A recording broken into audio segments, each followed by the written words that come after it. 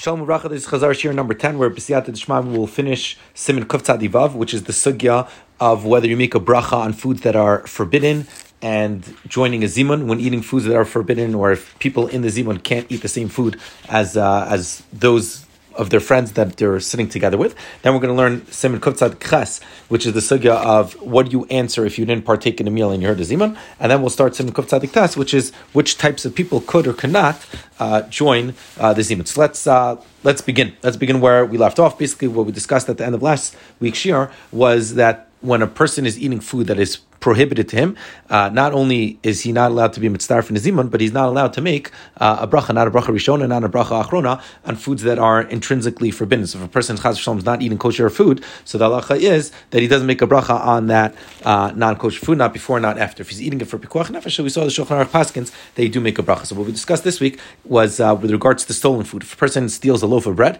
and he eats it, so it says the Shulchan Aruch Rav, you do not make a bracha rishona because it's stolen, but a bracha achrona you would make. Why would you make a bracha achrona? Because the moment you chew the bread and you're meshana, it's your koneh pishinoi, and the moment you're koneh pishinoi, so now it becomes yours. So since you swallowed it once it was yours, so you can make a bracha achrona on it. But a bracha rishona that you would not make. And we said that sometimes people joke around and they they'll steal their friend's lunch or snack that he has, right? So if you know that mamishi doesn't care and he's going to be meichel, and it's like you have a jar of cookies and someone just grabs and takes a half a cookie and it'll be meichel, so then you would of course make a bracha on that. But if you take something even as a joke and you eat it and your friend is gonna be upset at first and then he'll be meichel you, so then taka. You shouldn't make a bracha on it because you're really taking something that doesn't belong to you. The next thing we discussed is unhealthy food. What's the halacha? If a person eats unhealthy food, does he need to make a bracha on it or not? So we saw from the Mishnah Berurah that he says that even if food is forbidden on one individual, so that individual does not make a bracha on it. For example, if he made a neder not to eat an apple,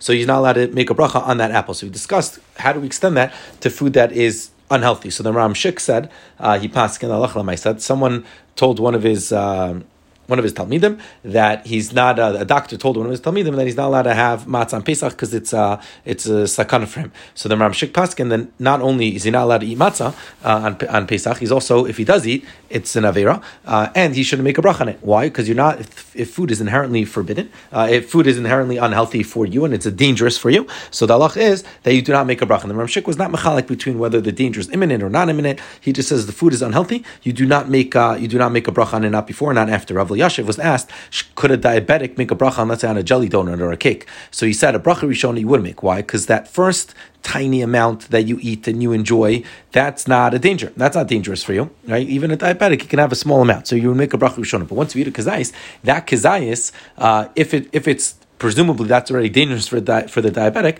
So if we would make a bracha on it, so therefore you do not make a bracha achrona on that amount. Or similarly, if someone chas v'shalom is celiac and he's eating wheat, which is mamish dangerous for him, so then you wouldn't make not a bracha rishona or a bracha achrona because even a small amount is dangerous. The Chotshani seems to argue on this diabetic case, and he says that only the isser to make a bracha on something is only if it's going to be imminently dangerous, right? If you take something and someone is allergic to peanuts and he's about to take a peanut, he wants to eat a Reese's peanut butter cup or whatever it is, so then he wouldn't make a bracha on that because that's mamish pikuach nefesh. But something like someone who's a diabetic who eats a piece of cake and then only later on it's going to become dangerous, so that you would make a bracha rishona and the bracha achron. So l'maisa there's three shitas over here. We have the Ram Shek who's not mechalik, who basically says whenever something is dangerous, you're not allowed to eat it. Where do we draw the line there?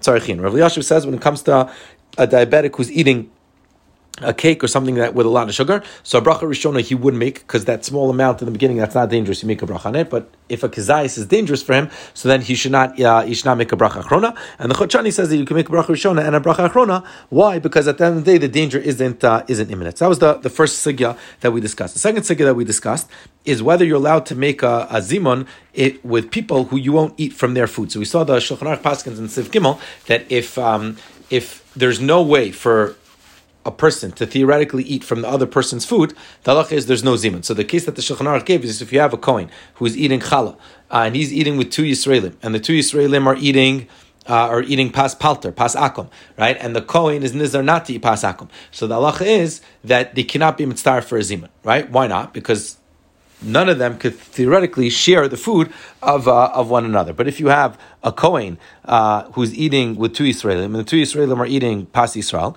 so even though the Israelim can't eat the challah of the Kohen, but since the Kohen can eat the challah of the Israel, so therefore they are mitzarf, and the Mishnah Berurah says that the minhag is to give the person who, because of him, the Zimun happens to lead the Zimun. So where is this practically? Where do we have this all the time? Is that if you're working in a business and you're going to the dining room and you're sitting at the table, and at the table is you who have a Philly steak and another friend who also has a Philly steak, and then there's another guy who has a cream cheese sandwich, right? So you can't all share from the same bread because one is fleishik and one is milchik. So in that specific situation, you can still have a zimun. Why? Because the moment the guy who's eating the cream cheese bagel, the moment he's finished eating his cream cheese, what's halacha? He can wipe his mouth, he can do kinuach v'adacha, and then he can eat your meat. And since theoretically he can partake in your food, the halacha is that he can be mitzdarif the zimun. If that individual was eating hard cheese, where the halacha is that he's not allowed to join, where the halacha is that you need to wait, that the custom is to wait 6 hours, or some even say half an hour, right? Where the halacha is that you need to wait, so then you would not have a zimun and you would not be able to join together. So that was with regards to two people eating meat and one person eating dairy. We also saw that if the individuals aren't going to share the food for health reasons, they're also not allowed to be mitzdarf with one another. So, for example, if one person only eats oat bread and the other one only eats whole wheat and the other one only spelt, and they would never share from one another, the halacha is that it's not mitzdarf. What about kashrus concerns? So, kashrus concerns, the one with a lower standard will usually eat the higher level one. So therefore, it's not really an issue. When does there become an issue? It does become an issue on Pesach. This is what the Truvas Lanaga says. He says with regards to Pesach, he says some people eat only machine matzah because they hold that that's the best way to make sure there's no chametz. And then there's some people who hold that you can't eat machine matzah because it's not done lishma. You only have to have hand matzah. So if you have two people or three people sitting together, where some of them only eat machine matzah and some of them only eat hand matzah, the halacha is that they're not mitzdarf. But if one of them eats both, so then they could be mitzdarf, and the one who eats the both, he's the one should get the zimun. But the Shiur Tziyun says that ideally you give it to that if there's a kohen around, you can give the zimun to the kohen as well. The last thing we saw in Siv Daled was that the Shulchan Aruch paskins alach l'maisa that in order to be mitzdarif in a zimun, you need to at least eat a kazayis of bread. Meaning, if you want to be one of the three that's eating there, so you need to have at least a kazayis of bread in order to join the zimun. So that was the first sugya that we did. The second sugya that we did was Siman Kuf Tzadik Ches. Siman Kuf Tzadik Ches discusses the situation of what do you do if you enter your house and then at that moment there's a zimun that's going on, meaning you didn't partake in the meal, you walk into the house and you hear a zimun. So says the Shulchan Aruch that if you hear the mizamin say nevarach shachal mishlo, what do you answer? You answer Baruch u'mevarach shmo tamid lo olam vad. And if it's a minyan, you say Baruch Elokeinu u'mevarach shmo tamid lo olam vad. And the way to remember it is it's Rashi Tevot boshet lo, right? Baruch u'mevarach shmo tamid lo olam vad. That's what you would answer. However, it says in Shulchan Aruch, he says if you walk in and you don't hear the mizdamin saying Devar Shachal. Rather, what do you hear? You hear the congregation say Baruch Shachal Mishlo Tvocheinu. You hear the people who are eating there, the participants who are answering. You hear them answer Baruch Shachal Mishlo Tvocheinu. What do? You only answer Amen to their bracha. And the Shiur Tziyun asks, he says, I don't understand. He says, when you walk into shul on Ma'ariv and you hear just the congregation say Baruch Hashem and Baruch Lam Vad, what do you answer? You should also say Baruch Hashem and Baruch Lam Vad. So why over here, when you're coming into the meal and you hear the congregation, the participants answer, why don't you answer the same thing? Why don't you answer Baruch U'Mevarach Shemo Tamid Lo Olam Vad? So explains the Shiur Tziyun. He says, why by Ma'ariv when you walk in and you're allowed to say Baruch Hashem and Baruch Lam Vad like everyone else, because you're answering the same thing as everyone else. But over here, when it comes to the Zimun, since you're going to be answering something else because you didn't partake in the meal, which is Baruch U'Mevarach Shemo Tamid Lo Olam Vad, and they're going to be saying Baruch Shachal Mishlo Tzocheinu. So since you're saying two different things, the lach is that you're not allowed to that since you missed it, since you didn't hear it from the Mizamin, so then you don't say that. Rather, what you do is you say Amen. But Lamai Nafkamina. Nafkamina is that let's say you partook in the meal and you stepped out for 2 minutes. You went to the bathroom and they started to be mizdamin without you. And then when you walk in, all you hear is the participants answering Baruch Shachal Mishlo Tvocheinu. What should you answer?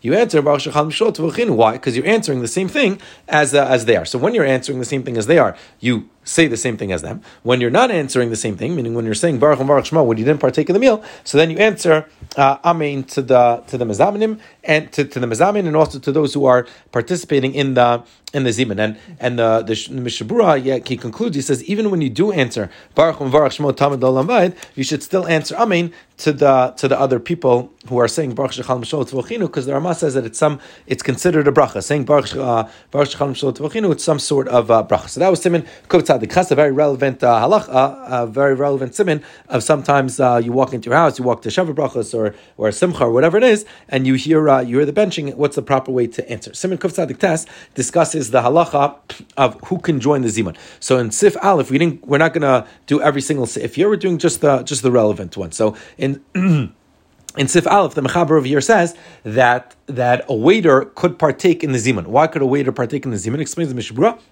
Because while he's serving you, he's eating, and you give him some of the food, you give him a piece of bread, and he eats it. And even though B'dar Klal, we said that when 3 people are walking, it's not considered a zimun, but this is how the waiter is kovea his seuda. He does it on the fly, and therefore you can join your zimun. Lemaisa, the Kaf HaChaim says that today we don't really do this. Today the waiter doesn't act this way, right? The waiter is not, when you're sitting at a restaurant, the waiter is not taking a piece of your bread from your table, right? He's not hopefully stealing a French fries or taking a bite of your steak. So since that's not the way that the waiters eat today, rather they have their own table in the kitchen or whatever it is, and they eat over there. So the halach is that today a waiter is not mitzdarf. But if you do have this type of hybrid waiter who's going to wait the tables and also sit down and eat, the halach is that he is a mitzdarf for the zimun. So for example, right, if you're hosting a Shavah Brachos and your bar mitzvah son, you ask him, do you mind helping mom, bring out all the food, and then he also goes and sits down, of course he can be included in the 10 or in the 3 that are being mizamin. So that's the